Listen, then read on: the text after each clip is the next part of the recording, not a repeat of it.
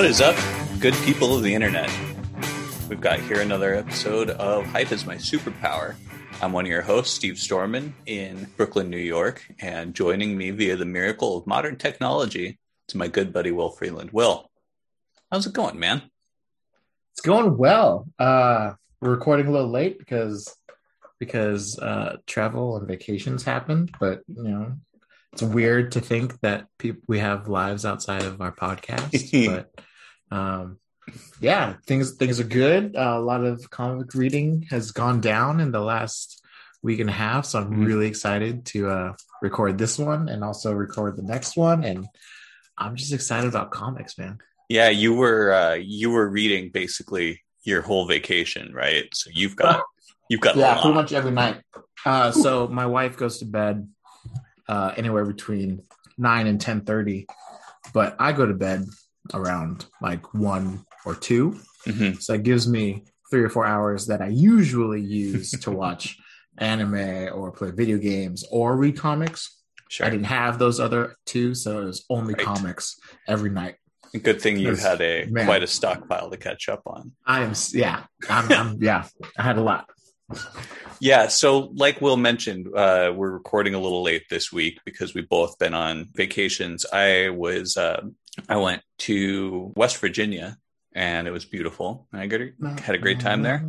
But we're going to make it up to you. We're going to record another episode, right on Sunday on our usual time. So it'll be, we'll get back to our usual schedule right away, which is good because we have a lot to get through. We've decided to devote this episode exclusively to Dawn of X. So Dawn of X is the first set of titles post House of X / Powers of 10. That's the new status quo in the X-Men titles that Jonathan Hickman has picked up. So they were released in trade paperback in 2 different ways. You could read them all title by title as usual, or you can read them all each, issue 1, for example, together in one collected volume that they called Dawn of X Volume 1, and so on. So we're reading the first 4 issues of each of the Dawn of X titles. That's what we're talking about this week. And each of the Dawn of X titles that they started with. That they started with, specific. Correct. Yeah. So, and it keeps going and sprawls off, and there's I'm so excited to talk about this. I know we've been teasing this to our listeners for 3 weeks or so. We're finally here. I can't wait. We're going to have to wait a little bit longer, though, because I wanted to start this episode with a listener question. Will, do you have anything else to say about Dawn of X, about your hype or anything else before we move on along? I don't know if it's been explicitly said on our cast, but my favorite character is Spider-Man. And so when I talked last week, or a couple weeks ago, I talked about how much I love the Spider books because they're just so much fun and I get super involved in them. Dawn of X is trying really hard to be my new favorite type of comic. Wow. Not the Spider books. Spider books are great. I read a couple Spider books on my vacation, but Dawn of X started out. We'll get into it, but it started out kind of in the middle ground for me. But with every single issue I read, it's just getting more and more intense. I'm having a great time. I am. Yeah, that's high praise. Wow. So moving it along here, our listener question comes from our good friend Kevin. Kevin. Hi, Kevin. Yeah, Kevin asks, what non-superhero comics still hold a place in your hearts? Thank you, Kevin, for the question. That's maybe a little pointed because Kevin and I went to, we were both at the comics, what is it, the Brooklyn Comics Arts, that's not the exact name of it, but like an independent comics festival in Brooklyn. Gosh, it would have been well over a year ago now. Yeah, Kevin's a huge fan of indie comics. He loves, indie comics that honestly, Will, I'm not even sure exist. Yeah. Like it's not even in the Image, Dark Horse, Oni kind of slice of things. It's into like publishers like Drawn in Quarterly and Fantagraphics, and I mean they're big, but it's an entire world of comics that doesn't get love and doesn't get a whole lot of recognition from people.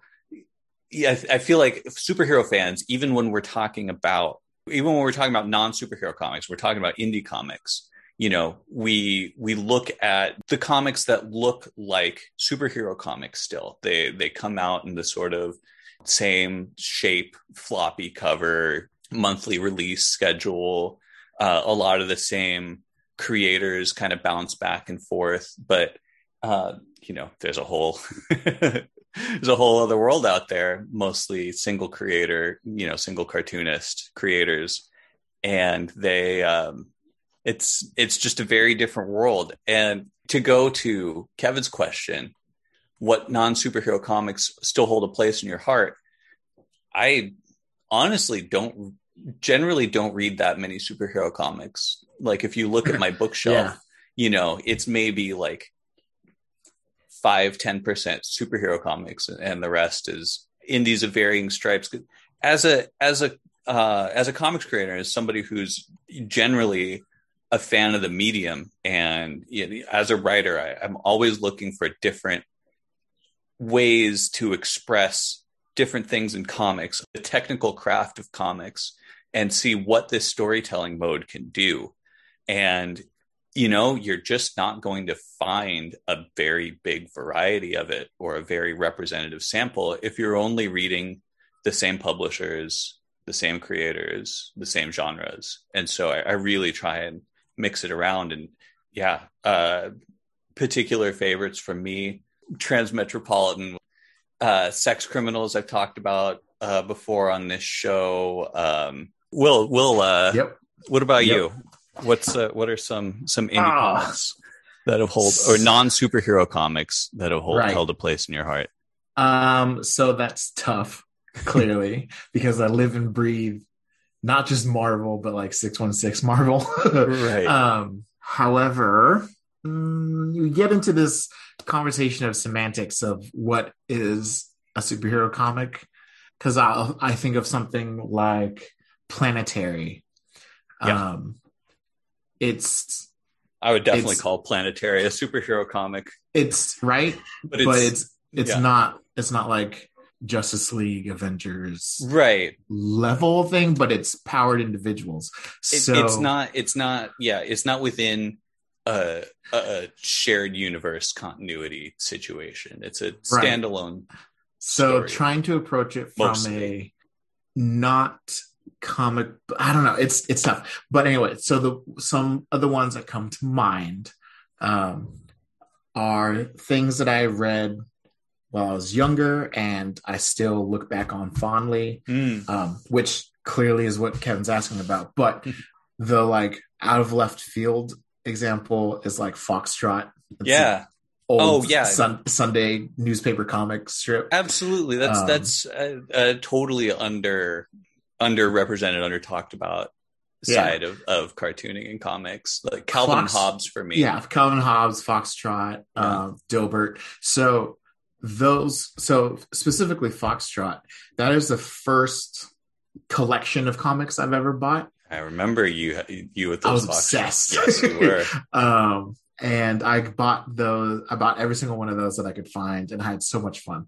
Another one that I fell in love with when I was younger, and I had to look it up while you were talking. It's called Powerpuff Girls Dojinshi, and it's this fan comic that this guy Vincent Ngo, Ngo, commonly known as Bleed Man, he wrote it, and it's basically Powerpuff Girls manga anime style going to elementary school. So after they've grown up a little bit, because they're in preschool in this show. Right. But it's also got Dexter's Lab in it. It has all of the old cartoons. Right. All in the same universe hanging out. Okay. Billy and Mandy are classmates. Okay. Megas XLR is in there. Invader Zim is in there. Like all of these characters, and they interact, and it's so much fun. And Dexter is this like tech, like he has his like the kickball backpack that he has from the one episode that he had. He's like all about mechs and all this other. It's so much fun, and I loved reading it when I could find it. I think I was reading it just at the end of high school, so like early 2000s. Samurai Jack was in it, Courage the Cowardly Dog, like all the people. It was so much fun. That's awesome. And the art was amazing. It was so much fun to read. And while Powerpuff Girls are super powered, they're not. I don't know. It's kind of in between, I guess, a little bit. Yeah. But I definitely don't have the breadth of reference that you have, because you're much more broad in your comic ingestion. Well, it's really your answer is really interesting to me. I want to pull a couple things out. First of all, thank you for remembering comic strip cartoons, whether it's on the web or in newspapers. So many of those were huge influences on me. Ozzie and Millie by DC Simpson, White Ninja Comics, Perry Bible Fellowship, Nothing Nice to Say, of course, Penny Arcade. Penny Arcade. And probably one of my favorite, most incredible ones of all, A Softer World by Joey Camo and Emily Horn. Just it's every strip is a photo or a photo collage, like usually one photo with three sort of points of focus, or three photos next to each other in sort of a triptych, and sort of typewriter-esque little blocks of text on it. It's just like very minimal, just a 3-panel strip, and just some of the most heart crunching, beautiful juxtapositions of text and images that you'll see anywhere. Absolutely incredible, influential. And another one for me is Fun Home by Alison Bechdel. If you've heard of the Bechdel test, she's the originator of that. Okay. And she also just creates these super intricate, dense graphic novels. My favorite of hers is Fun Home, and it's just an exploration of family and trauma and history and memory and gender and sexuality and all the things, just kind of like boiled up and served incredibly raw, but also at this uncomfortable distance. It just fantastic. Anyway, but the question for me tends to be more of less what non-superhero comics do I read than which superhero comics do I read. I read a lot of those too. Right. I think superhero comics, one, they're an underrated place to find good craft in comics. They just make so damn many of them. There's a competitive commercial landscape for them, which suppresses a lot of creativity, but also forces a lot of just rapid cycling through ideas and eventually some amount of innovation. And you get to see things like David Aja and Matt Fraction's Hawkeye, which I think is one of the most technically brilliant comics I've ever read, just in terms of craft and how panels and storytelling is all put together, and use of time and space, just mind-blowing, unbelievable. And so there's this room within superhero comics. I feel like superhero comics, so I read superhero comics for 3 reasons. One is Will to talk to you about them. That's especially since we both got back into superhero comics as adults. We were talking in one of our first episodes about how we got into them as kids. Well, how I got into it as an adult in a large part was because you were reading them, and there's there's a sort of soap opera element to comics, right? Where you've got this stable of characters who have these long running stories, and they're interesting, and you can jump in and you understand who the character is roughly, and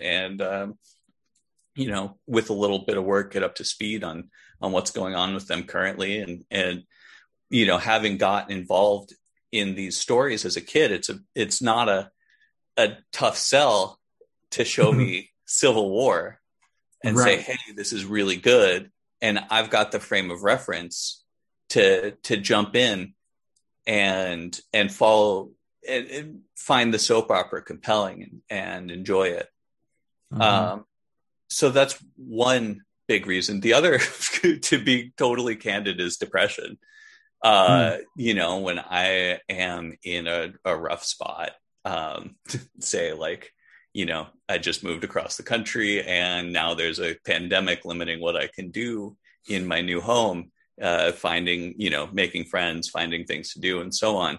It's, it can be a comforting thing to just crack open an endless stack of superhero comics, and I've got something that passes the time and kind of gives me this feeling like I'm getting through something, that there's some people, play MMOs and they click, click, click, and they see the bars fill up and they ding and they get that serotonin hit. And I get kind of some of that from comics as well. Is it serotonin, dopamine? I don't know what all the brain chemicals are. Anyway. I think it's serotonin, but your point stands. Yeah.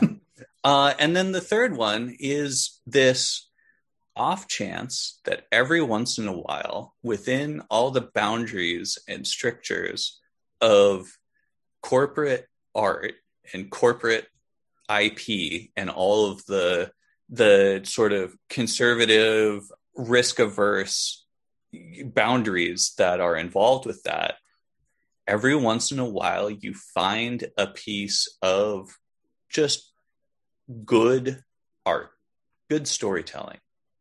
Yeah. Something that uses the investment that you've made in the soap opera over all of these years as a shorthand to not have to introduce characters, to not have to introduce settings, to skip to good and interesting stories that you can only tell within a certain setting because it uses the soap opera as framework.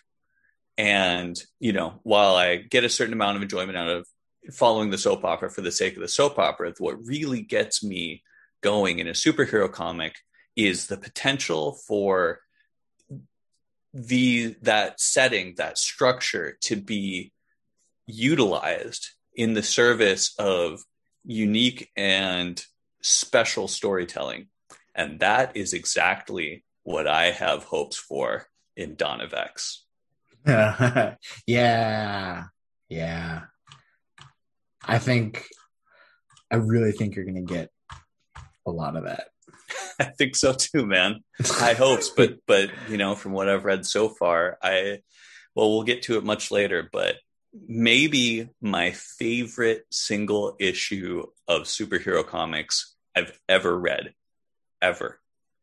Up there with Hawkeye 1. And if you want to say single issue of any, monthly release comic, up there with like Transmetropolitan 25 and like Watchmen 5, like unbelievable.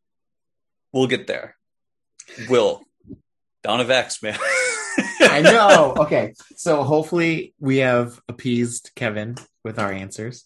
Yeah. The other thing I forgot about is Grim Tales from Down Below. It's the same style comic, anime style, manga style from the same artist.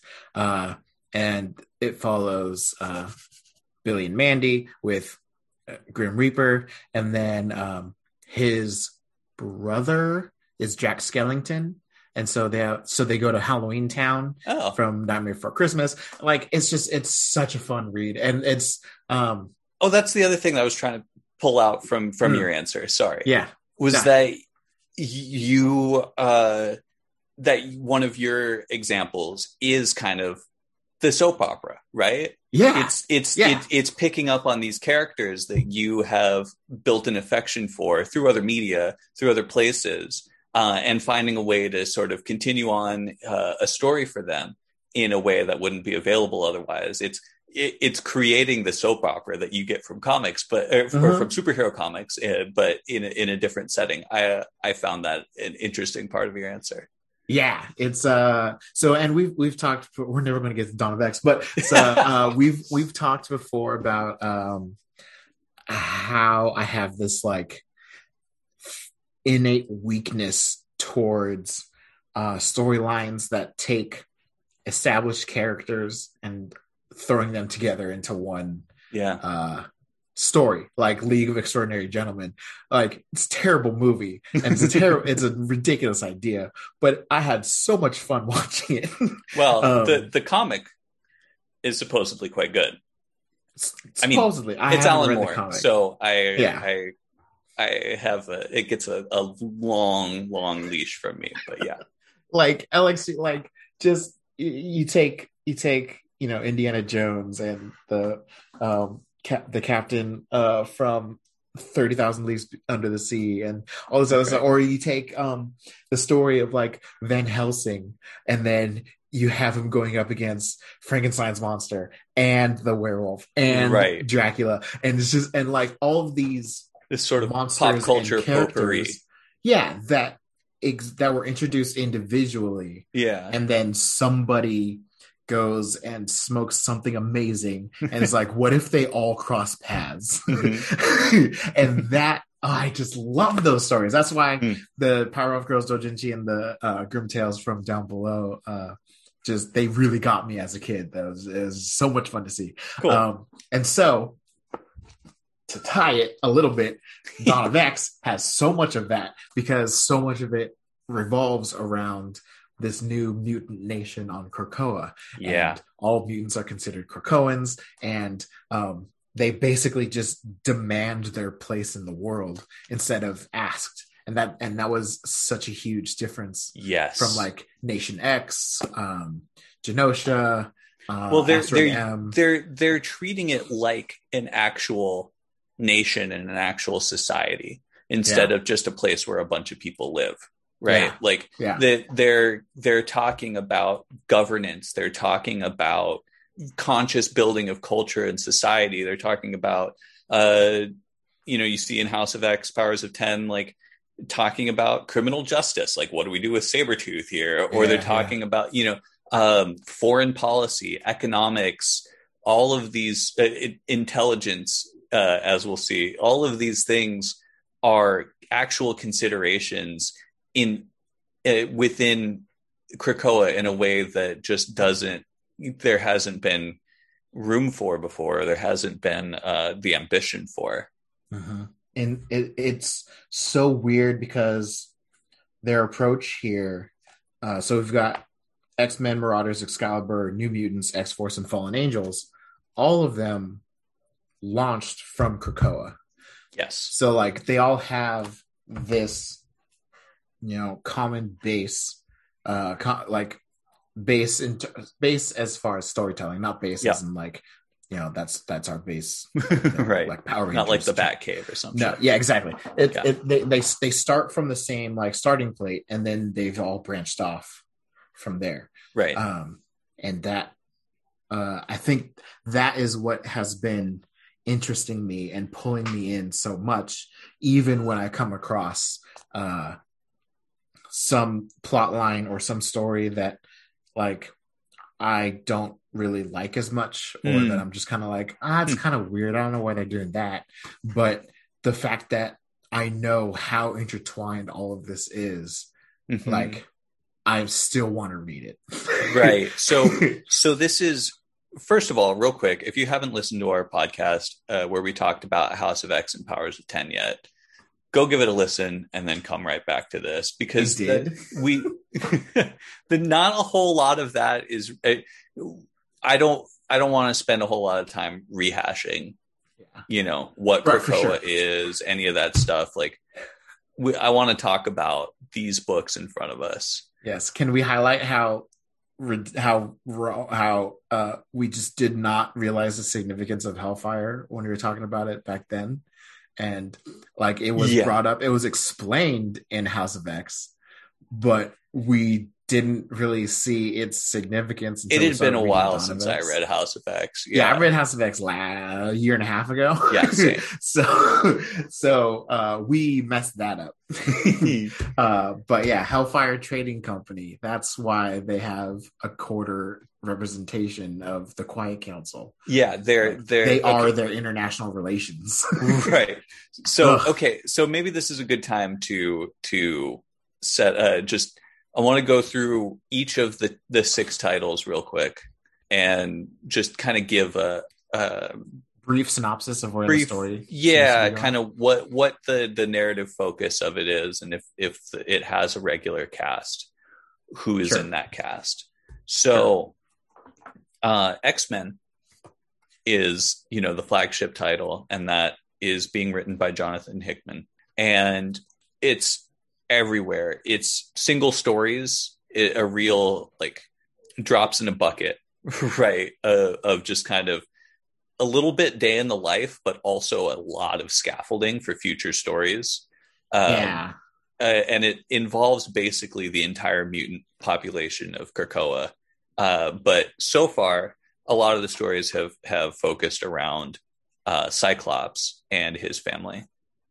Yeah. So the first issue was very Summers oriented, mainly seeing Cyclops hanging out with Vulcan for whatever reason, and Corsair, and Rachel, and young Cable, because young Cable has dispatched old Cable. Old Cable is not a thing anymore. Yeah. But it is very much the four issues of X-Men that we've read is very much like, hey, while those other 5 things are going on, these are the wheels that are currently turning from Krakoa's point of view. Yeah, Krakoa the nation, not Krakoa the mutant monster that is the nation. Entity, right? the island person. Oh man, yeah. Oh my gosh. And it was weird for me reading that issue, the first issue, that was primarily Summers focused. It was weird to me because 2 main reasons. Mm-hmm. One, I don't remember seeing Cyclops get healed right before War of the Realms, which happened about half a year before House of X, Powers 10. Hope shot Cyclops, and it hit him in the eye, and so his right eye is gone, and there's just a hole in his head. Oh wow. And he was advised to not use his optic blasts because they may fracture his skull. Yikes. Because of his eyes. So but he has since died, because he died in House of X. Right. So fine, but even in House of X, he was fully healed. But whatever, that's just nitpicky. That's me. Sure. That's me having read everything. Yeah. But the other thing, so my when I read stories, I usually have what's the big picture takeaway? What does this mean for characters involved, for going forward? Sure. The main impression I got from that first issue is Cyclops is really laid back. Yeah. He was it's weird. I mean, it's great. I know he's always wanted to have kids. And so having Rachel and young Cable living in the same house with him on the moon, dream come true. He has a chance to be close with Corsair, his dad. Yeah. Dream come true. Awesome. But having Vulcan there, also Vulcan being his third Summers brother, Gabriel Summers, who is the reason why there was the War of the Kings and the Realm of Kings and the Cancerverse that we talked about before. He was very much an evil person. Yeah. It was odd. That kind of goes to something else that I'm kind of constantly wondering in Dawn of X, and I don't want I want to get back to introducing all of these different titles first. I think we have the same concerns. Yeah, but but it's very much. Hey, stuff is happening. This is also what's going on Krakoa. Whether we're following Magneto and Apocalypse to go have a conversation somewhere, or Xavier doing something else, or it's the Summers clan hanging out and just having dinner together and just being quiet. Right. It's just short stories that reveal something important. I get the feeling about Hickman, and you mentioned this a lot in how little dialogue there is, but how much it all tells. I get the sense that he probably writes about 100 times more material than he uses, and he just whittles it away so that only the most essential is left. Yeah, that's true. And I have to imagine that these scenes that we're seeing here, all of them are important, obviously, not just in terms of plot, but also in terms of, establishing character, establishing motivation. All of these are important and necessary. And they're all so meticulously chosen. And the fact that he's doing that from such a gigantic canvas of characters is terrifying. Yeah. Where is this coming and how big is this getting? It's one of those things where you're looking at what he's building and it's just like, how is this going to fall apart though?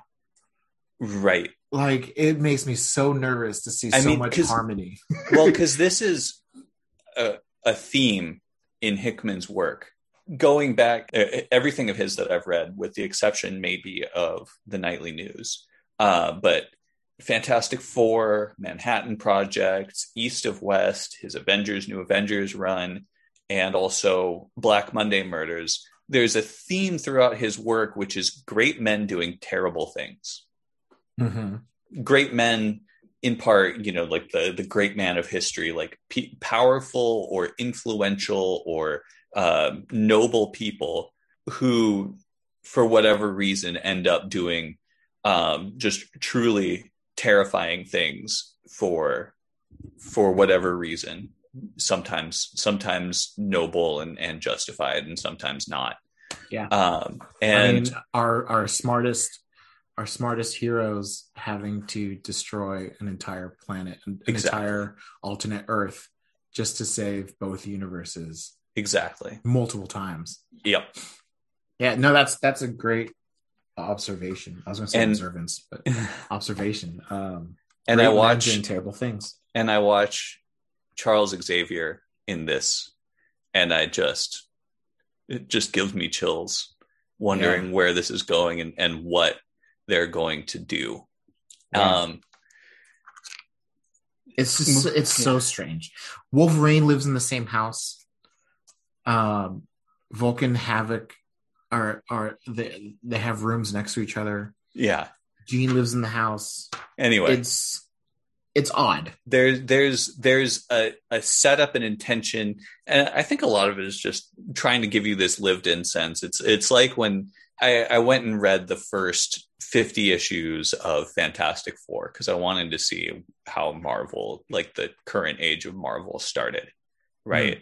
And there's a bunch of stuff like take a tour of the Baxter Building. And, they'll have like a cutaway model, and it'll be like, this is Johnny's room. This is, the lab. Yeah. This is where the hangar is, and all this stuff. Like it kind of reminded me of that, like a very, very, very old school technique of. I used to love seeing that too. Right. And just give you like a really, a really sort of behind the scenes to make it feel more like a place. Anyway. You want to move along keep giving the sort of broad summary. What's the next issue? Next issue in Dawn of X is Marauders. Okay. You want to try give a quick summary of Marauders? So the Marauders have a ship called the Marauder, and they are they're basically a branch of the Hellfire Trading Company. Mm-hmm. The way that Krakoa is interacting with the rest of the world as a country to country is Krakoa has all these teleport gates any mutant can walk through, and they're saying that all mutants across the world are allowed on Krakoa. And hey, nations, if you're willing to let us have a gate or 8 or 12 in your country, right. We will establish trade with you. And because Krakoa is able to produce like all the life-saving medicines ever. Wonder drugs, yeah. Yeah, wonder drugs. And so the Marauders are here to help transport those medicines to the countries that are friendly and help smuggle the mutants who are oppressed in the countries that are not friendly. Right. And so that's kind of their mission. They're like jolly pirates ship at sea kind of setup. Captain is Shadowcat, aka Kitty, who now goes by Kate Pryde. Yeah. She's grown up. Yeah, she has. And one like man thing is we'll get there. Okay. And the Hellfire the Hellfire Trading Company acts really as Krakoa's in a very similar way to like the British East India Trading Company. Like they are a real arm of the state. They are, kind of a stand-in for the entire, fiscal foreign policy for the entire nation, and in a large part how Krakoa interacts with other countries. Sorry, you can go ahead now. What's your man? Nightcrawler isn't a member. He would be perfect. It's true. Swashbuckling. He's the swashbuckler man, and like they gave Kate. It's going to be a long time before I naturally call her Kate. Sure, she's been Kitty forever. But, they gave Kate a sword, right? And she's basically leaning into this being a pirate. But like that's part of Nightcrawler's identity and has been for like 20 plus years. But yeah, it's fine. It's not. He might honestly be a little too jolly for for their tone. I mean, yeah.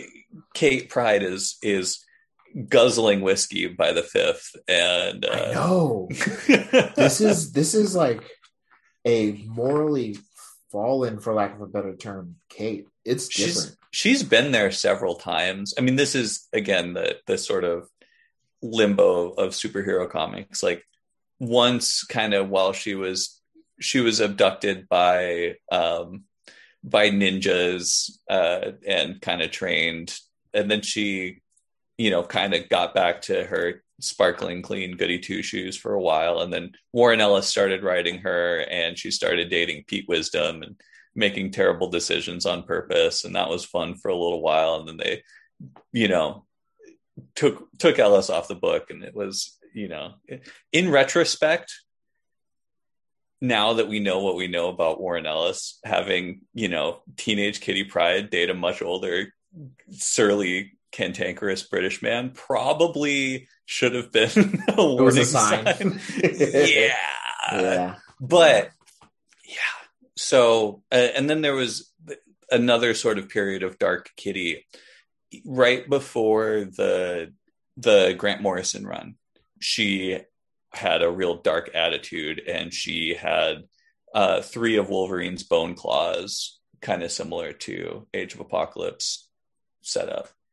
Or maybe it was just one of them. Anyway, it's been done before, but as with all these sort of characters in the soap opera, they tend to rubber band back to their true north concept eventually. Yeah. But so in comics, the last major thing that happened to Kitty is she got left at the altar by Peter. Oh yeah.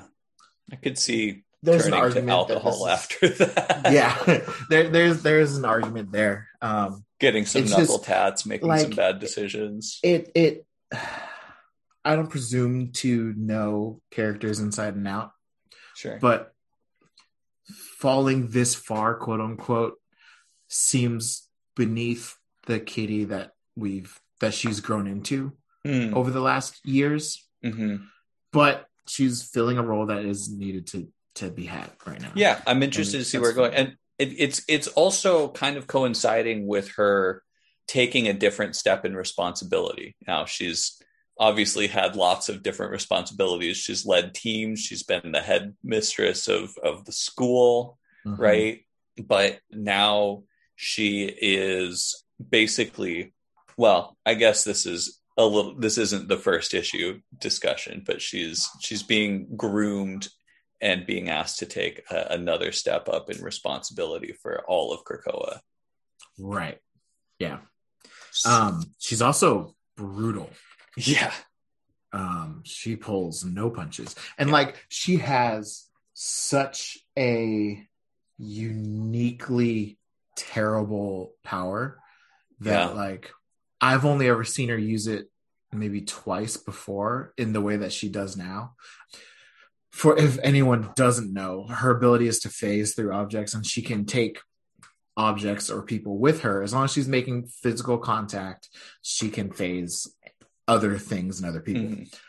This is an issue 4, but as an example of how mean she is now, she swung a pillow at an assassin, phased it through them, and then just let go of the pillow halfway through their body. How? Yeah, God, what? When you're doing like an autopsy of that, right? How does that even look? Like, it's just like, oh my gosh, it's just like, yeah.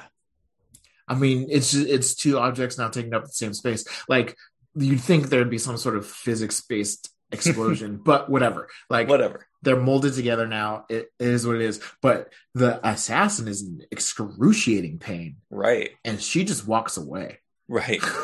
Like, whoa. Yeah. The only other time I've seen that happen is in World War Hulk. And she phased Hulk into the ground. Oh, shit.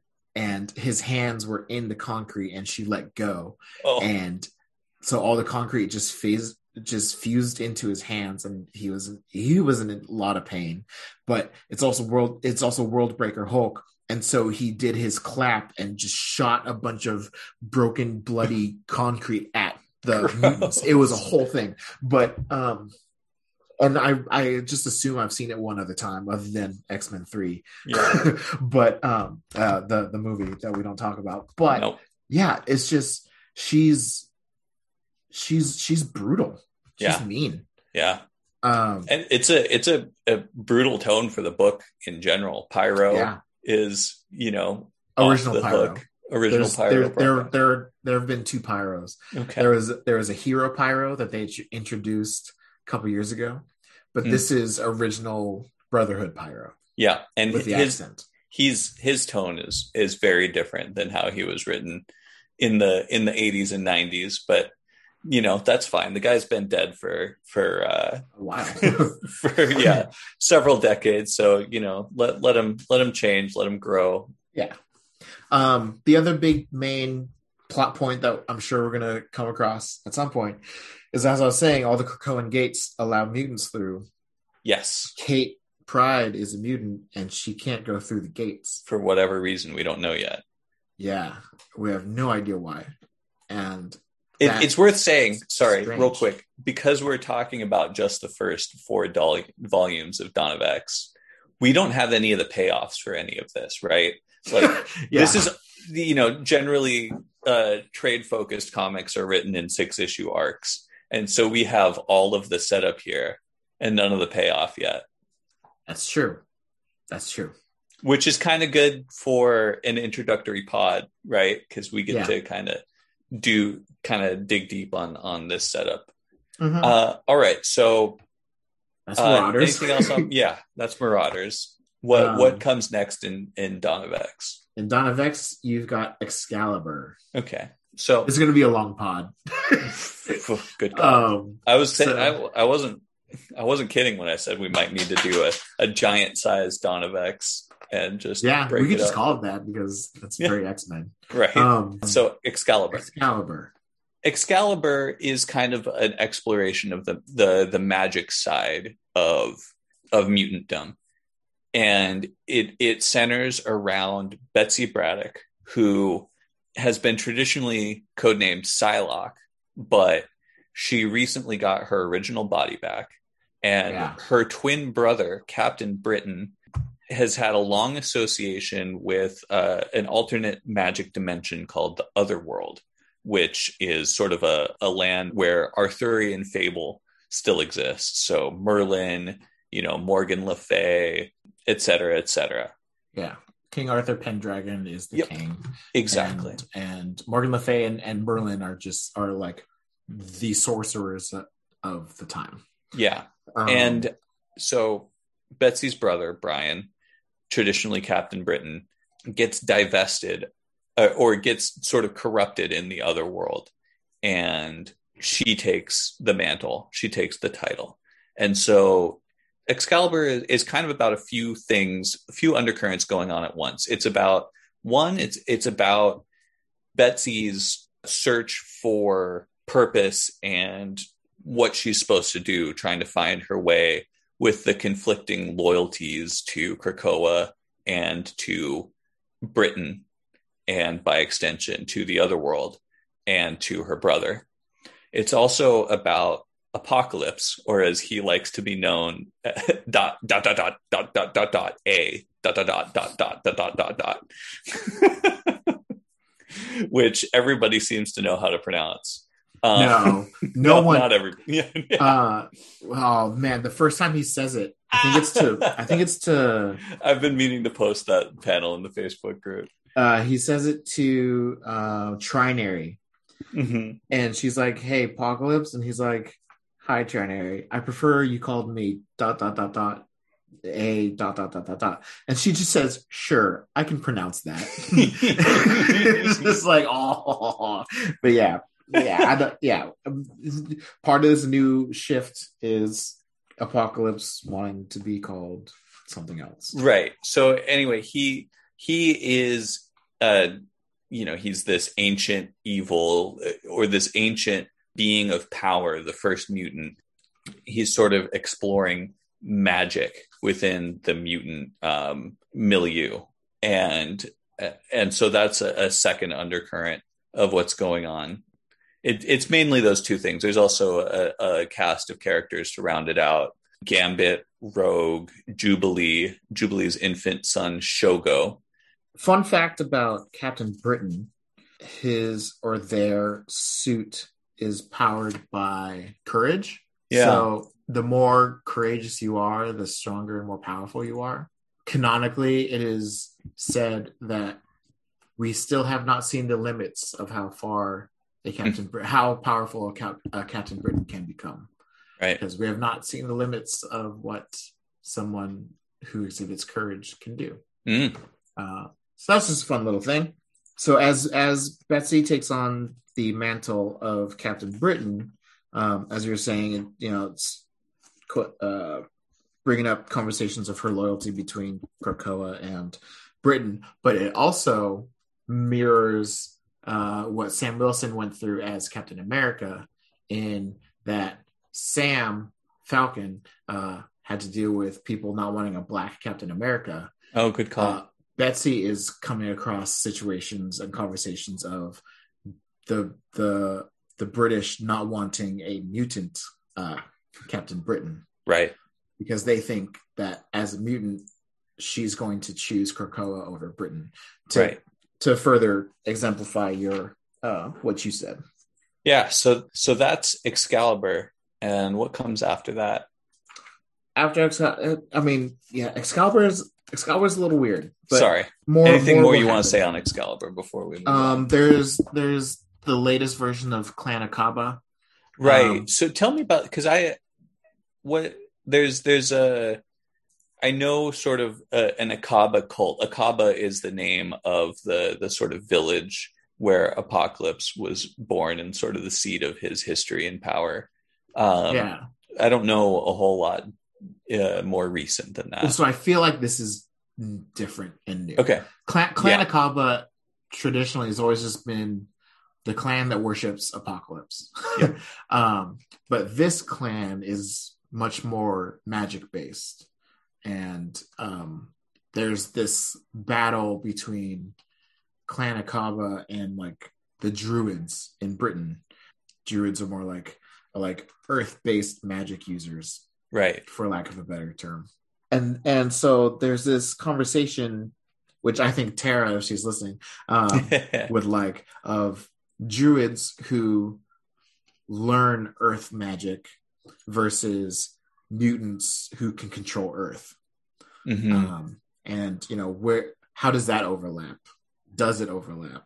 Do the effects of a mutant power versus a spell, do they produce the same outcome? Mm-hmm. Right. And I think they're going to explore that. To your point of exploring magic and mutantdom, I think that's really going to become a key factor. But Rogue in the first issue gets hit with a spell, I guess. I'm not 100% sure what happened. She touches Krakoa. She tries to absorb the gate. So no, she touched the Krakoan gate that is connected to Otherworld. Right. Because for some reason, a gate opened up in Otherworld, and that Krakoan gate is in the scrying well that Morgan Le Fay uses, and she doesn't like it.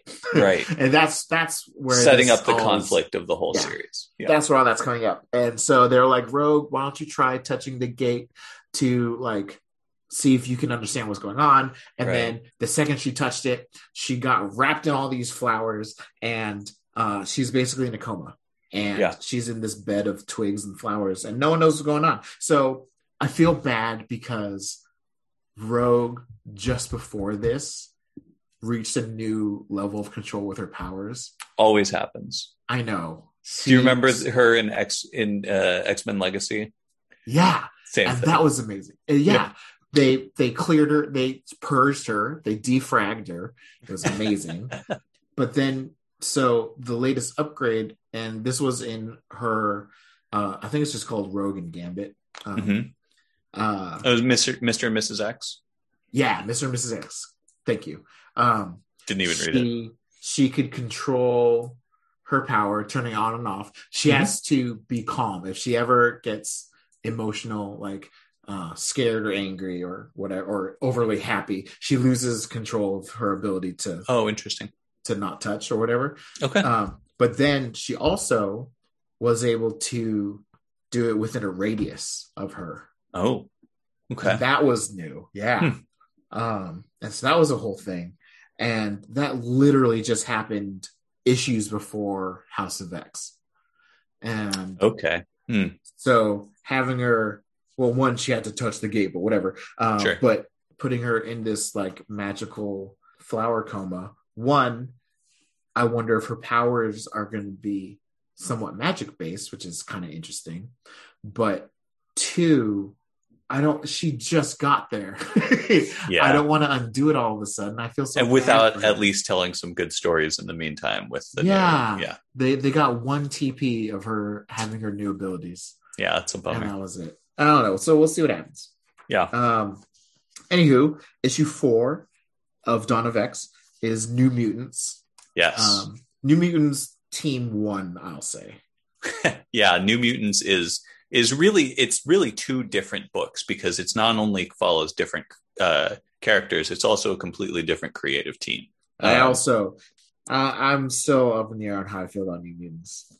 Let's get to that in a second. So yes. New Mutants as a concept, it is mostly members of the original New Mutants team. So Sunspot, Mirage, Karma, Wolfsbane, Cypher, Magic, and then also Chamber and Mondo from Generation X, because why not? Yeah. And they're enjoying life on Krakoa, and they're like, man, it's a real bummer that Sam, aka Cannonball, isn't here. So they go on wacky space hijinks to go and get Cannonball, who is living a nice domestic life out in Shi'ar space with his wife and kid. Yeah, and his wife is a member of the Shi'ar Imperial Guard. Imperial Guard. She is the current Smasher, Super Smasher.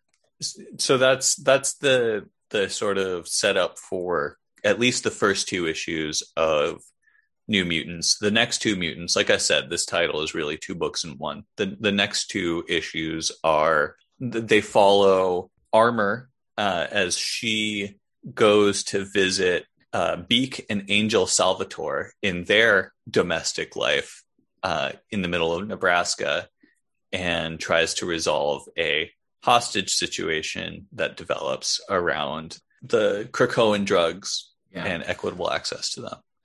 Glob, Maxime, and Manon are with them as well. And then Boom Boom in kind of a foil or anti-hero role.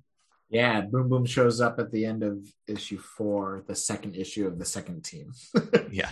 Well, she was in the setup too before the trip. She just didn't go on the trip with them because it wasn't going to be entertaining. Yeah. It wasn't going to be not enough for her anyway. A good time. Yeah. Yeah. So Team 1 New Mutants, it's space hijinks. Yep. Just a romp through space. Really. Yep. Pretty straightforward. Yeah. One of the only thing, as far as I'll say, as far as character representations, none of them seem to have the same like personality that they used to. They seem a little reset. Mainly thinking about like Sunspot. He had a good arc in like US Avengers and New Avengers, where he bought. He's rich, so he bought AIM and repurposed AIM into being good. And so instead of advanced idea mechanics, it was Avengers idea mechanics. Right. But he's still kind of, I mean, he was still kind of like a for lack of a better term, a shithead during that. Yes. And he's a rich shithead in this too. But he also he had a small case of Mpox. Oh, okay. And it only flared up when he used his powers. Huh. Okay. And he eventually did a workaround with it, but like it seemed like he was going places. I really liked having him at the top of AIM in this new sort of like supreme scientist supreme sort of situation. Well, so everybody I felt a little bad. Rubber bands back, but yeah, exactly. Nothing I've read in the last 20 years have had Mondo because he's been dead the whole time. Yeah. And so I don't know how he is showing up, or how as far as like his representation. Magic seems a little weird, but she's all over the place all the time. Right. And you don't have a whole lot of conversations with anyone else.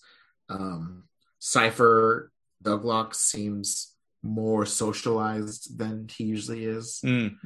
Rain seems way less religious than she usually is. But we've only had them for 2 issues. But I don't know. We'll see. I'm up in the air about it. As far as the 6 titles are concerned, it's lower on the totem pole for me. See, I am really enjoying New Mutants because it's not trying to do a whole lot. It's not telling something huge.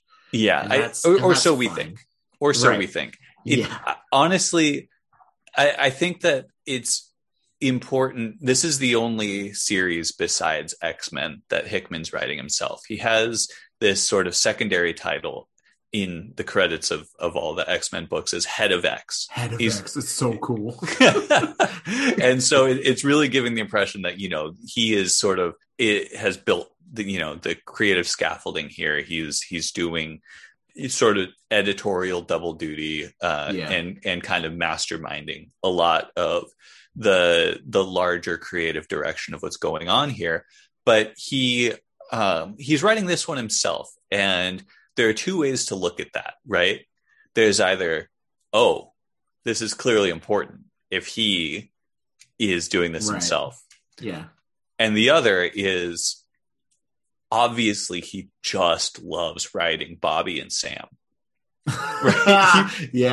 He put them in Avengers when they had no business being there, and he clearly loves these characters.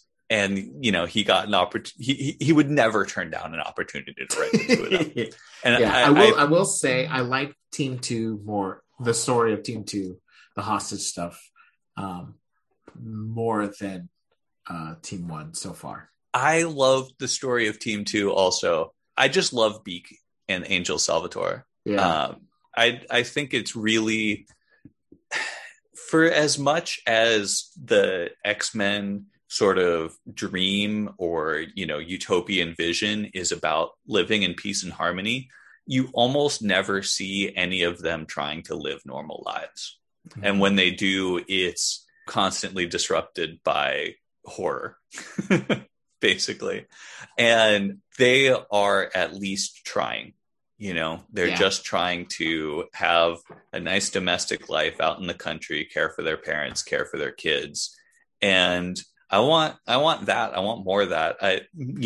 Maybe it doesn't fill a monthly title enough to sell, but I at least want to know that those characters are out there and able to, that there is the possibility that if they're not able to do that, then there's no success for the X-Men, right? Like, you have to be able to create a society and a structure where you're not constantly at war, where you can have just normal, unremarkable lives and not constantly fearing for your safety. And so I kind of see that sort of thing as a benchmark for how well they're doing in general. Yeah, that's a good point. I totally agree.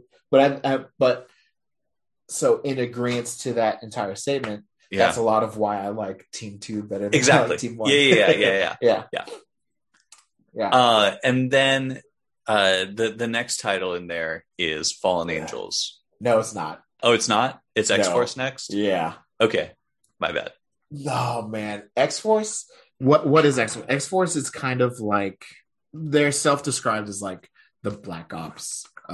Traditionally they've been described as like this covert strike team, this sort of off the books, down and dirty, willing to do the dark things that the X-Men can't be seen doing. Yeah. In Brubaker's Captain America, it's basically what Bucky was. Yeah. He established Bucky was the infiltrator. Bucky was the shadow sneak, the garrote wire on the neck of a guard type, while Captain America was out being the face of the American troops. So Cap is to X-Men what Bucky is to X-Force. It's so intense. This is different from even that, because this is a more holistic view of a spy operation and an intelligence operation that goes beyond just the risky missions and the covert ops and into the intelligence gathering as well. And that's been something that has always just baffled me. You've got literally a million freaking telepaths. Not one of them you want to put, you want to be part of your intelligence operation. You've got somebody whose brain is literally a computer, and you've got somebody with, multiple, like a Nobel laureate level, multiple, multidisciplinary genius. You don't want any of these folks to be part of your, your black arts of statescraft. Yeah, right. But part of being the sort of ambition of Krakoa, existing as a modern nation state, means having an X factor that is this more holistic view of spycraft and of statecraft. Yes. So another way of looking at it is, America has the CIA and Great Britain has MI6, right? And Krakoa has the X-Force, right? Exactly. And it's just, I don't know if X-Men or X-Force is going to be my favorite title. X-Force just, it gets, for lack of a better word, real. Just, it's what they do to poor Domino is just, it's mind bending. Yeah. Yeah. So I have to say that parts of this get a little too grimdark for me, and kind of like something like that doesn't really hit me the same way. It's like, oh man, this is like crazy, but it's also just like really, not that I'm squeamish for it, but it's like this is just kind of like, I don't know. I want to be careful that you're like not wallowing in misery or like showing me things to be extreme, but like that there's a real storytelling aspect to this. Does that make sense? Yeah, that absolutely makes sense. I think it's going to really depend on where they go with this like Black Ops team that keeps on trying to ruin all the things that Krakoa is building. Right. Yeah. What are they called? The Xeno? Yeah. Yeah. Xeno something. Yeah. Yeah. I mean, they're basically, as far as antagonist is concerned, for letting people know, we have these bioengineered humans who are given implants or skin grafts or like hidden tools within their body to help them meet mutants on an even playing field, kind of a thing. Yeah. There's this mercenary team that is growing in number, that they're only getting more powerful as they figure out more and more things. Right. Like they've got, for lack of a better word, they've got like these knives like embedded in their arms that they can shoot out from their every wrists. Single part of them has been sort of biologically engineered. You know, like their teeth are weapons, little plastic explosives. Yeah, their teeth are explosives, and their arms have extra bones that are knives, and every single, like their earlobes have garrote wire. Like, yeah, they've basically been genetically engineered from head to toe to be weapons in every single way, and they're coming after Krakoa. Yeah, and we don't. And then they shoot Xavier in the face. Then it ended with killing Xavier. And I don't know how to feel about it, because in House of X, we already established that death is not the end for the mutants. Well, yeah, but they destroy the Cerebro as well. Right. Yeah, I feel like that happened mostly like right away, just to, and one, to have a cliffhanger, like what's going to happen, you know, to really sort of knock it into place. Two, that event kind of sells, and we'll get to this later, but the structure of reading these things issue by issue as sort of a collected volume of Dawn Volume 1, Dawn Volume 2, etc. Because the minute to minute becomes very important with something like that. Yeah, absolutely. But also, we'll get to it more later, but just to get some of the more obvious questions out of the way as far as the power and the redundancy of power in their resurrection scheme, and let you behind the scenes and see where the weak points actually are and where you might think they are, but they actually aren't. And it turns out that one of them is Professor Xavier's own bodily death, not a weak point. Destruction of a Cerebro unit, not a weak point. Right. But like within this issue, it's to make that the final like cliffhanger. I don't know how I'm supposed to feel. If it happened as a precursor to House of X, I would get it. Yeah. But I don't know. It was interesting. But also though, the argument against it is Xavier and Cerebro were the ones that implanted the memories to date of the rebirth mutant. So if you remove the the information supplier, you're kind of screwed. So exactly, there's that. Yeah. So one more thing that I want to say about X-Force, and this really applies to a lot of the titles. Holy God, is it gorgeous? The color art. I just looked up the colorist. Color art is done by Dean White on this title. It's not like anything I've ever seen. Just the different tones and sort of colors that are used to build images and panels in compositions in this title is really remarkable. Maybe I've been stuck in the 1997 ghetto for too long, but they've done other stuff, I'm pretty sure. Really? Okay. Yeah, I've never read anything with their colors, and it's completely gorgeous. Likewise, the other one that really stood out to me was the Team One, or the A story in New Mutants. Rod Rice, his digital painting there, it just absolutely blowing me away. I'm loving it. Anywho, X-Force I think is going to be insane. I really think X-Men and X-Force are going to be like, I feel like sort of the backbones. This is what Hickman was preparing you for, type stuff. Totally. And X-Force, I think tonally is the closest fit to X-Men of all of the books. Marauders is a little more like rollicking, and New Mutants is sort of fun and festive, and Fallen Angels is sort of a very personal story, which we'll get to in a second. And Excalibur, to me, kind of reads a lot more like a more traditional superhero comic storyline. But tonally, this is the one that feels like the closest match to X-Men. Yeah, agreed. So the last one is Fallen Angels. Yeah. Fallen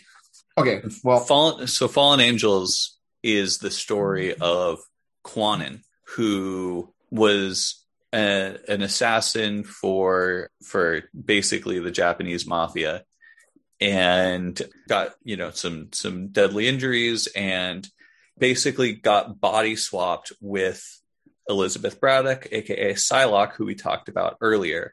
And then, to not make things too confusing, they killed off the Kwannon character. But things happen in comics, and now she's back many decades later, and she's back in her original body, and she's trying to sort of find her way around the world. And she has a vision of her child in trouble with in danger with an entity called it was Apoth or Apoth. And so she basically assembles the other two most bitter and nihilistic and revenge-driven, hate-filled people on the island of Krakoa, and gets them together to go figure out what Apoth is and stop whatever's going on. And it turns out that Apoth is something at the center of a drug ring of cybernetic drugs. It's like a sort of cybernetic enhancement implant thing that kind of controls your mind and changes all your shits. Yeah, it's overclock. Overclock, that's what it's called, right? And it's basically this cybernetic thing you can put on your temple, right, that just completely overstimulates your brain, and it creates like this high, but there's no chemical, like actual drug injection, and so you don't overdose, but you can get so addicted that you just use it and just go off into your own world forever. Right. Yeah, that's kind of the thing. This is another title that I really love, the sort of visual identity of the page by page composition, and the way that it sort of uses a full page view of just making beautiful images, and sort of also the way that it uses panel by panel cuts to for its storytelling mode.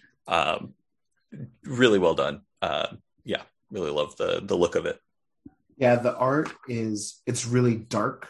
Yeah. Just like visually, as like color. Yeah. A lot of black, a lot of shade. Yeah. And he is obsessed with the eye. Yeah. Maybe a little too much. He does a lot of eyes, just cells on just the eye. like when Laura and Psylocke are talking, they'll just have eyes on the page, and you know who's talking because you know whose eyes is who, but it's odd. Yeah, for sure. It's different. It's not bad, right? It's not something you've ever seen before. And I think that's really what I'm responding to, especially after the sameness of all of these 97 comics, is just something that is in composition just looks very, very different from other comics from page to page. Yeah. This is another just very straightforward story. It's very isolated. Yeah. It's really just a character study about hate and revenge. Yeah. Part of the problem. So what takes me away from it is I don't know Kwannon. Like she's for my Marvel comic frame of reference, she's very new, but like she also has, I know she has a lot of history. Not really. Honestly, she was in the 90s, after they body swapped her and Psylocke, they reintroduced Kwannon as Revanche in Psylocke's original body. And then she very quickly got the legacy virus and died. So she just she was not in it and she wasn't a character before the body swap either. So really she maybe had 5-10 total appearances. Oh. Yeah. Yeah, you're really not missing out on anything. That's crazy. Okay, because she's given so much after they split. Yeah. She's shown as this conceptually I get it, but I have so much time to make up for, and I've been wronged and this, that, and the other thing. But the amount of weight and emotion that she has, it made me feel like I didn't get to see it happen, and so I'm the one who's screwing up. It's telling, not showing. Yeah, and that's sort of a fault of it would be the fault of any storytelling, but if you have a character development to fall back on, a history and continuity, then you can be okay, you don't need to show me this because I've already read it. Whereas in this case it literally never happened. Okay. And I think a lot of this might just be sort of the negative space of Psylocke in her transformation, and kind of because there was a sort of psychic imprint or a change of her personality at the body swap. They did kind of meld a little bit and touch minds and rub off on each other. And the influence on Psylocke was that she, became much more cold-hearted and kind of carefree. She started flirting with Cyclops, even though she knew he was taken, and really trying to screw with him and Jean's relationship. And then Revanche, or Kwannon, she stopped being an assassin and was I'm gonna be a good person now, or whatever.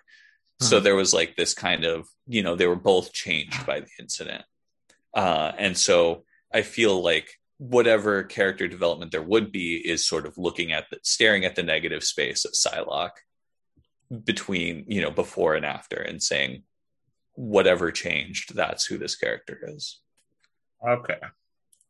Okay, well, yeah, it's a real deep cut. It's a real weird choice to center one of your 6 books in your grand reboot on essentially, I mean, someone who you get to treat as a new character but isn't. You don't fully get to develop and introduce a new character from scratch and make all your own decisions, but you do have to do the legwork of developing a tone and a personality and all of this other stuff. A reason to care. Yeah, because nobody knows who this person is. Yeah. Okay. Well, so at least my unease is not misplaced. Right. So that's Dawn of X Volume 1. Well, so those are the titles. But I want to get into, I want to ask you, because this was a different experience for you. You read Dawn of X as a single volume. You read it straight through, right? Yes. And I heard you say that you were into it. What did you like about it? What was different? Yeah. So as for a frame of reference, I like to read each individual title, each TP that comes out. I read it, read. Right. Whereas so you'll get generally like 4 to 7 single, floppy issues, monthly release issues combined all together. You read it in a chunk. You wait 6 months. You move. Yeah, you get a full storyline all together, and then you wait for the next one to come out. Yeah, and then you get Dawn of X, which is volume 1 is issue 1 of 6 different titles. Right. And volume 2 is issue 2 of 6 different titles. Why do I? So I was curious, am I going to want to read this in Dawn of X form, or am I going to want to read this in individual title form? Just in case, I bought both. So I have X-Men Volume 1. I have, Marauders Volume 1. But I started with this. I started with Dawn of X as kind of a test, and I find myself preferring it because of I think because of Hickman, because he is the head of X and he's making sure that everything it is a coherent story and aware of itself. Yeah. It's 6 different titles, but they are so related and watched over by one person that it feels like it feels like season 3 of Game of Thrones. We're watching all these different things happen, but they're happening at the same time. Right. Yeah. And so one of the perfect examples is even just the order that they put these in. So at the end of X-Force, Xavier dies, and then we go straight from X-Force to Fallen Angels, and the 6th page, we have Psylocke Quanon talking to Magneto and asking if she can leave the island, and he's like, "Why did you come to me when you know I'm grieving over Xavier?" Right. And why would you ask this of me? Because when Xavier was assassinated, they locked down the island, and he's like, "Why would I give you secret, special passage when I'm grieving?" And it's like, "Oh, well, that happened. Okay." Right. So clearly Fallen Angels issue 1 happens just after X-Force issue 1. Right. I'm not going to see that if I go and read each individual title. Totally. Yeah. Because spoiler alert, by the time we come across X-Force issue 3, Xavier's back. So we know then on top of that, Fallen Angels issue 1 happens before X-Force issue 3. So another perfect example is, I think it's X-Men issue 2 with Arakko. Right. Yeah.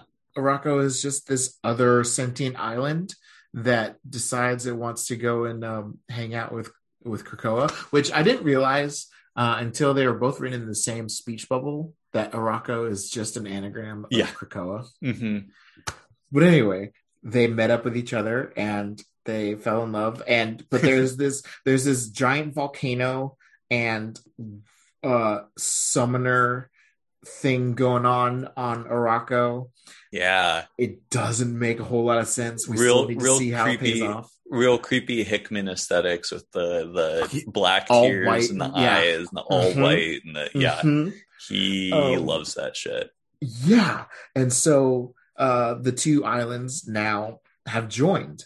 They've intertwined and birthed new flowers, and at the very end of issue 2, we have that kid that we don't understand goes and meets up with Apocalypse, and he's like, "Hi," and Apocalypse is like, "I knew you were here. Which one of my horsemen is your parent?" And he's like, "War is my parent." And you're like, excuse me? Yeah. And then he's like, "Okay, see you later." And he's like, "Well, dude," but then so now Krakoa is twice as big. It has a volcano. Yeah. And in another issue, I think it's issue 2 of Marauders, you see them approaching the island, and it's a larger island and it has a volcano. Yeah. Anyone who cares about the little details is going to be like, where the hell did that come from? Right. But you see it happen at the beginning of Dawn of X Volume 2, and by the time you get to the issue where it's shown on page, you already know why that happened. Yeah. So, like, that's just going to keep on happening. And so I feel compelled to stick with reading the Dawn of X volumes and not the individual titles. Also, because as we were talking about, Dawn of X volume like 14 only has 3 different titles in it. Yeah. It's got 2 issues of Cable. It has 1 issue of X-Men, and it has 2 issues of Empire. Yeah, they just start going for whatever at some point. They just start flying around. But in my mind, that's what's happening at that time. Right. Of when the volume 14 is cut. Yeah. Volume 15, whatever happens in that is going to happen chronologically after what happened in 14. Mm-hmm. So I don't have to juggle that around. Right. Someone else has established it for me. I'm good to go. It also does help me because now I know Dawn of X 14 has Empire. And so when I get to the section of Empire and all the crossovers, that's where I need to know, I should read the other 8 volumes of Dawn of X in order to get here. So in my mind, I'm keeping up with 616 continuity. It is not easy catching up to comics. Oh man. But yeah, so while each title is very individual and telling its very own story, it's the scenes, it's the single speech bubble references that are keeping the continuity going across each title. Right. And I think I'm going to get the most payoff of that by reading the Dawn of X books and not the individual title books. Yeah, that makes sense to me.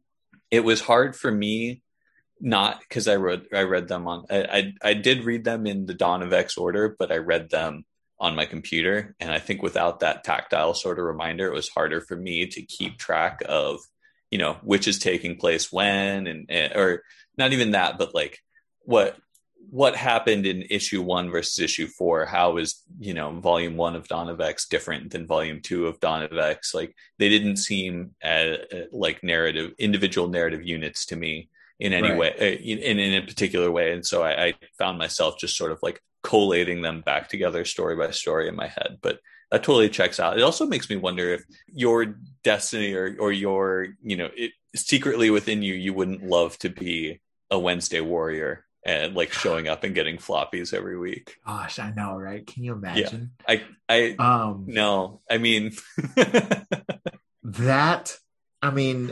my method of buying every single TP is expensive enough. Right. But it's cheaper. It's still cheaper than buying every single issue that comes out every Wednesday. It's so true. My God. Yeah, I can't imagine. God. But at the same time, if you talk to someone like Jamie, you have to buy the individual issues if you ever want to hope to buy the TPs.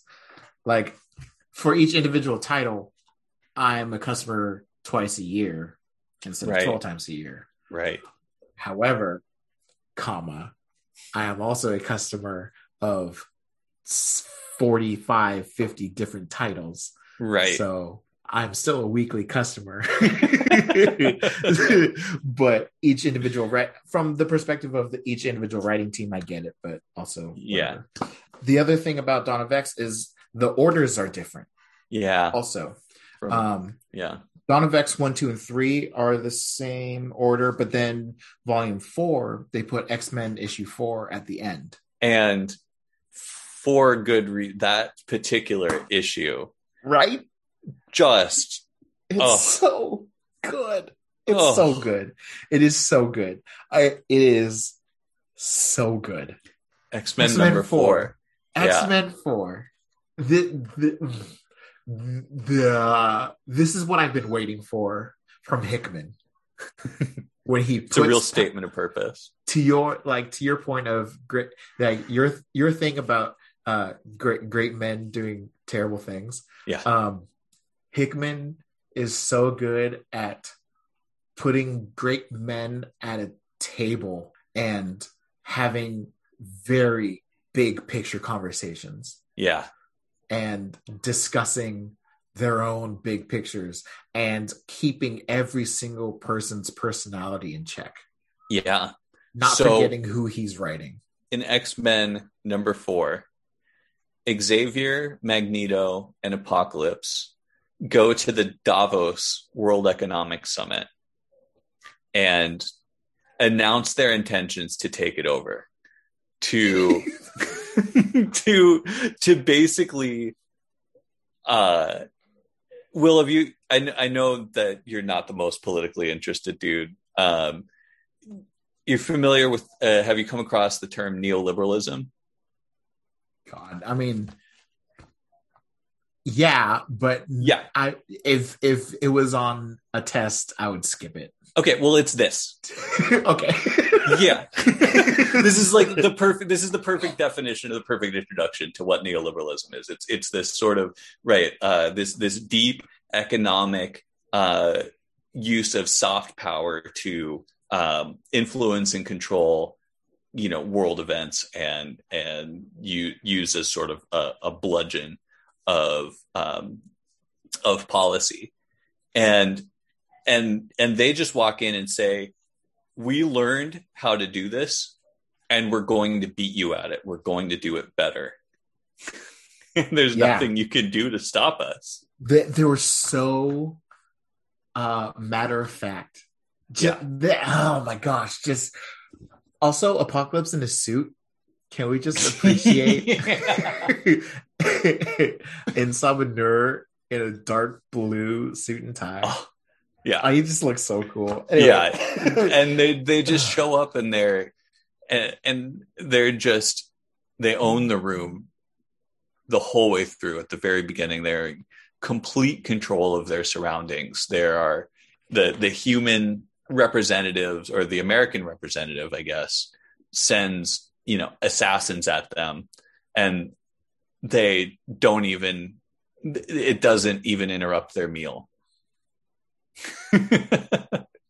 Oh my gosh.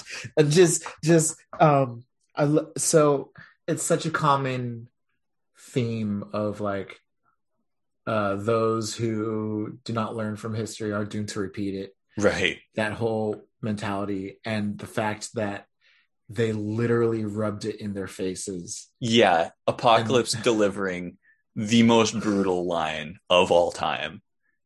The line only saying me, but like, oh my gosh. Okay. So, they're just like, look at the end of the Bronze Age, the Dark Age before the Dark Ages. You don't even know what caused the end of it, but there it is. Yet another hole in the collective memory of man. And their whole thing is talking about how we're not going to forget. We will remember everything. Everything will be logged. Everything will be cataloged, and we will continue to evolve. And not only exactly, evolution is really the key point there. And this is what kind of makes this a mutant specific story, is that they're building on this theme of adaptation, evolution, change. And they're saying, we're not just Homo superior because of a trait, because of our powers, because of a quirk of our genes, but because we embody change, we embody adaptation. We learn from our mistakes. We learn from your mistakes. We learn from your history. And so they deliver this line about the dark changes and what happened, and the American finally takes the bait and he says, well, what did happen? Yeah, the American, so he's looking at his watch because he's waiting for these assassins to show up, right? And the American just goes, who cares what caused the end of the Bronze Age? And Apocalypse just goes, I was alive then. And you should care. He says this as he's sipping a coffee. Like, and then another one of the representatives like, is that so? Then tell us what caused the collapse. And it's just, there's a cell of just Apocalypse's face. And he just says, me.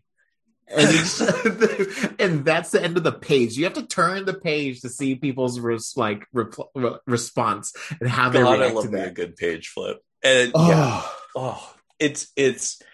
that is exactly what I'm talking about, where it's like this structure, right, of the soap opera and of these established characters. If you follow X-Men to any extent, you know that he's this ancient elemental evil, this great being that has existed for thousands of years and has before and is destined to once again rule over all of the earth.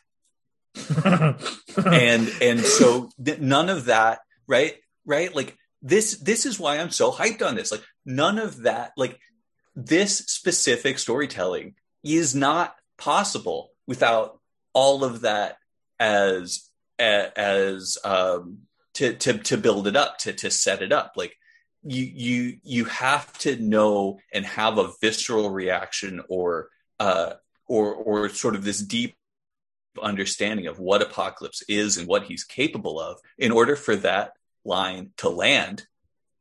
Yeah. And then you have this character and you bring them into this setting that is timely and unique, and it really speaks to relevant and dominant forces in the real world, and is something that we can read and take away from and understand, and and you bring it all together, and he is here inventing and taking over neoliberalism as a concept, and he's doing it because he's fucking Apocalypse.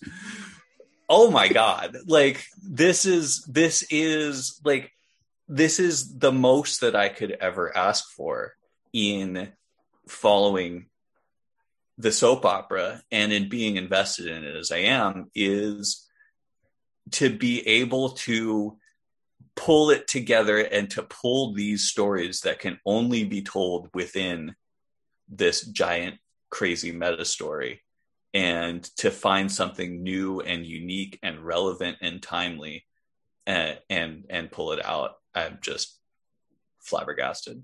Oh my God. So happy. Yeah. And then that just leads into a monologue from Magneto casually eating his prime rib. And you see that because he's casual because of the look on his face, and every other cell is how much progress he's made on his prime rib. And he legitimately just ends it with, he almost ends it saying, we are going to take over the world. Yeah. And then he ends it with, that was delicious, compliments to the chef. Like it's such a casual declaration from the mutant's point of view, because this is literally a version of what all three, Xavier, Magneto, and Apocalypse, have envisioned doing. Yeah. And the three of them together are like, we can do this and we will. Yeah. I love, like, Apocalypse, it is in progress and you can't stop it. Just it's amazing, because if you take the three individually, they each had their time to shine. Mm-hmm. But like Apocalypse only needed half of a page to show where he's coming from. Yeah. Magneto took 2.5 pages because, one, he's a monologuer. He's always been. Right. But, so true. But also because to the human world, he's got the most history. Yeah. And the most dangerous history. Yeah. And like he even says, in the past I would have taken this opportunity to show you how strong I am. Right. However, I'm going to tell you something different this time.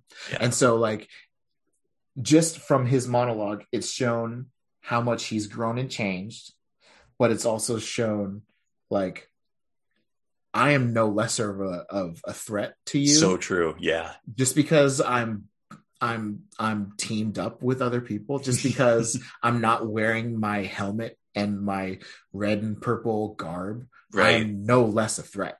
Absolutely. Like, let me explain to you. Mm-hmm. And then to have that and cherry top it with Xavier removing his helmet and speaking man to man, for lack of a better term, but showing his face, showing the compassion he still has in his face and in his eyes, and taking the last page and a half to be like, I still believe in humanity. I still believe that we can coexist. But the fact of the matter is, we will coexist with us at the top. My dream is still alive, but this is how it's going to come together. Right. Yeah. And all of that, like this beautifully written 6-page trio of mutant leaders. And then to bring it back in, be like, yeah, by the way, your assassins that you sent to us, they're not showing up. Do this again, we will respond. Yeah. This is your one olive branch. Don't do it again. Yeah. Tell your friends. Yeah. I'm going home. Yeah. Like it was so beautifully orchestrated. Yes. Just across these pages. Oh my gosh. Just so great. So great. Just such a statement of purpose. It also makes me think, as a companion piece, as maybe while we're reading Dawn of X, or maybe after, I think I'm going to start reading Black Monday Murders again, because I stopped at a certain point. Maybe you should do the same, because I think that Hickman, I feel like he's kind of used his longer running indie titles as sort of companion pieces for his major works on Marvel. Like his Fantastic Four run had a lot of thematic similarity with Manhattan Projects. Mm-hmm. And then East of West kind of hit some of the same notes as Avengers. And I feel like maybe that I'm kind of, with this focus on sort of Davos and kind of going deep on economics and monetary policy and soft power as a way to rule the world, I'm once again curious in Black Monday Murders, and I'm wondering if maybe you would find something there as well. Yeah, I mean, I bought it because it's Hickman, so right. It's here. Yeah. I just have to read it. Okay. That's a good thought that I will entertain. One more thing, and I'll give you the opportunity to wrap up on Dawn of X as well. But we kind of talked around it very early in our discussion that a lot of characters seem to be acting a little bit strange. Yeah. And that coupled with, I mean, I think the very minimal dialogue and sort of tone and style of Hickman might be the real culprit here, but part of me wonders if something's going on with everybody's brains. You know, like there's a lot more camaraderie and, you know, good feeling and cooperation on this island than I would expect from these characters and their backstories. And yeah, what do you think? Yes. So I was feeling that. But, okay. So I'm nervous because there is such an air of peace and harmony that it feels unnatural. Mm-hmm. Like in the first couple of issues of Marauders, where Kate shows up on the island or is island adjacent because she can't go through the gates. Like the people who have been on Krakoa are so much more euphorically peaceful than someone like Kate who hasn't been able to go through. It's so true. Yeah. And she's pointed it out a couple of times. Yeah. And she's like, well, that's weird. Yeah. Like, and you have people like Vulcan. Yeah. Okay. So extreme example, maybe. No, but it's exactly to that point. If you take the last 70 years of X-Men and you say, okay, we're going to create this mutant nation and there will be heads of different areas and aspects and branches. Who are people who are established leaders that we can put into these places? Yeah. Very few of them are good guys. Yeah. You have and depending on what era you pull from, Xavier isn't even a good guy. So right.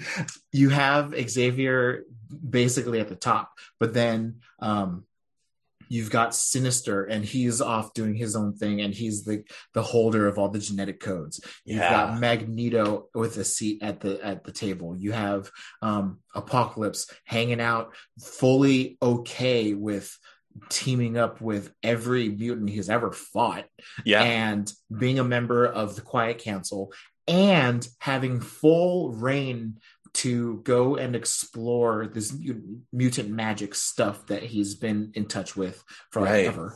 Right. You have the Hellfire Trading Company, where Emma recently has been a great X-Man, but traditionally she is the White Queen. She never really stopped being the White Queen. Right. So, and then you have Sebastian Shaw, who had a stint as an X-Man, but he was mostly brainwashed. He was mostly brain dead, I guess, right? He didn't amnesiac. You have Exodus. You have Exodus, Mystique, huge players in the anti-X-Men mythos. So traditional villains make up nearly half of the entire Quiet Council, and that's the ruling body of more than half. Yeah. More than half of the Quiet Council. But you have like other famous players that, when you think of people like Scott and Kate and other famous X-Men, Wolverine, Beast, they have had stints as leaders, but they're not known for being the head or boss of something. And so they don't get a seat on the Quiet Council. They don't have an area that they're in charge of. Yeah. They just exist on the island, and everyone is so euphoric. And I was starting to get really nervous about it until I got to X-Force issue 1, where Wolverine is out hunting. And that's the first time I've seen a character still act like the character from pre-House of X. Totally. And so I was getting more and more nervous. This X-Force is the 5th issue in Dawn of X Volume 1. And so like this unease is just building in me issue after issue after issue. I got a slight ease of tension for seeing Wolverine being like, you still have to hone your skills. Like, just because we're at peace now doesn't mean we're not where it's going to be. And then you have Kate's perspective in later issues being like, something weird's going on. Like more and more people are starting to pick up on it. And so I really think there's something weird. Something's going to get revealed. And I feel like Xavier's at the middle of it. Yeah. And also, we haven't seen Moira. I was just going to say, we haven't seen Moira at all. The only the reason why House of X, Powers of X happened. Yeah. She was the key to getting Magneto and Xavier to work together. Right. Why is she not on the council? And why is she not on screen? She's still faking her death. Meh. She's still That's true. Yeah. She has some secretive reason for it, which again, do you trust that? Like, how much of her total story do you trust? Is this really Moira? Like there are some serious, crazy questions. The other thing, the other possibility, I mean, either Xavier is in the middle of it, which seems most likely, and most creepily, by the way, that his face is usually covered by the helmet. Oh, that's so weird. It's very unsettling. Very, very unsettling. Strange.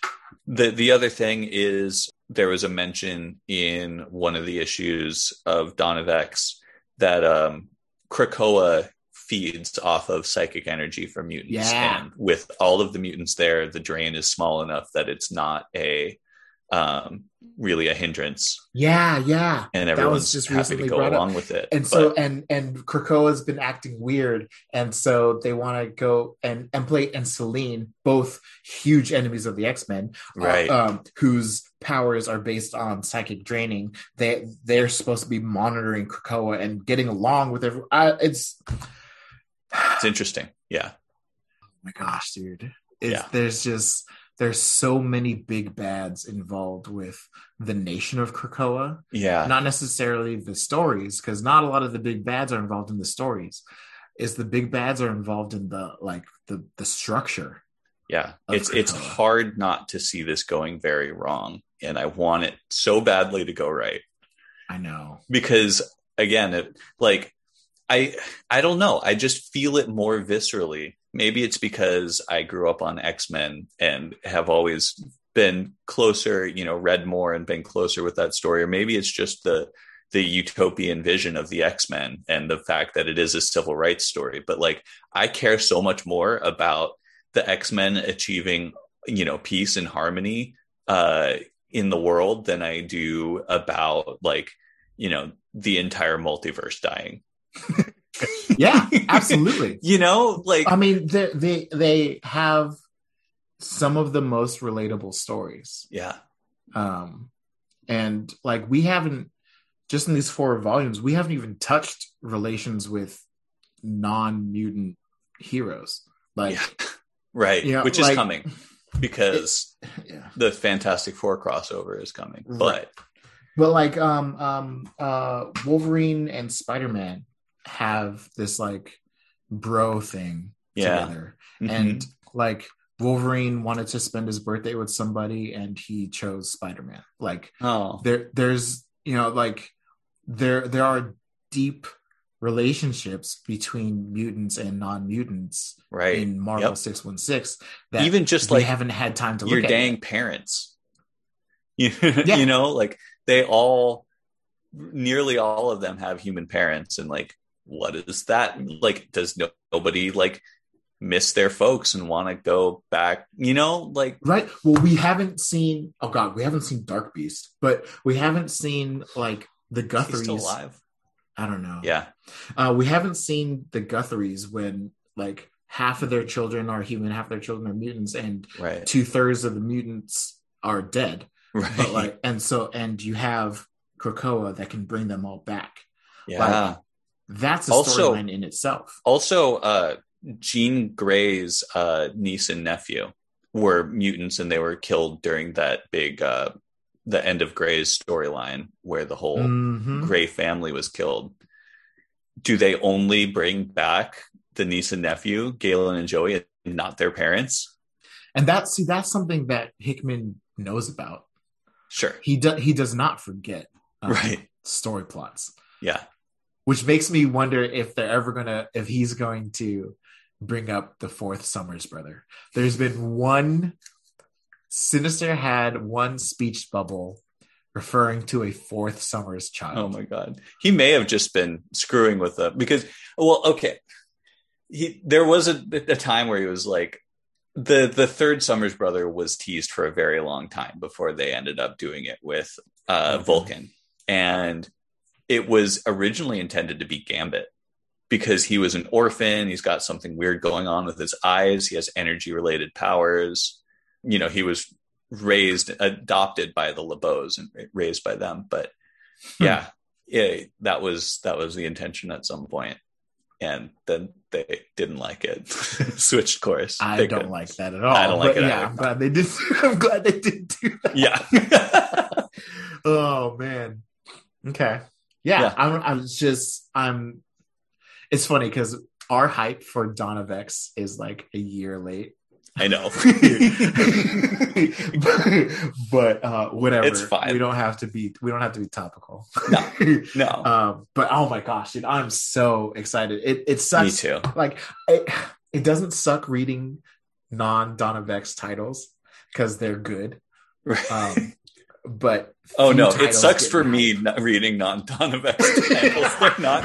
Few titles get me hype, and Dawn of X especially because I ended volume 4 and it was X-Men number 4, and that was such a good issue. I just want to go and read. I have 5 through 13. I could just go and only read those, but I'd be neglecting 100 other books. But oh my gosh, it's so good. I'm so excited. But with that said, I'm also excited to catch us up on Sunday of other stuff that I've read. Absolutely. Well, that seems like a good place as any to stop. Thanks everybody for hanging out with us for Giant Size Dawn of X Volume 1. And Will, you said you had a more you wanted to revisit your answer to Devin's question from last pod, and we've been going for quite a while now, so we'll get to that on the next pod. But next episode issue, I guess. We could be issues. Next pod we're gonna talk. I have a better answer. All right. Already. Been thinking about it so much. I'm excited to hear it. Well, hey, enjoy the rest of your evening, and thanks. You as well. Should we put the outro music here? All right, man. Take it easy. Always great.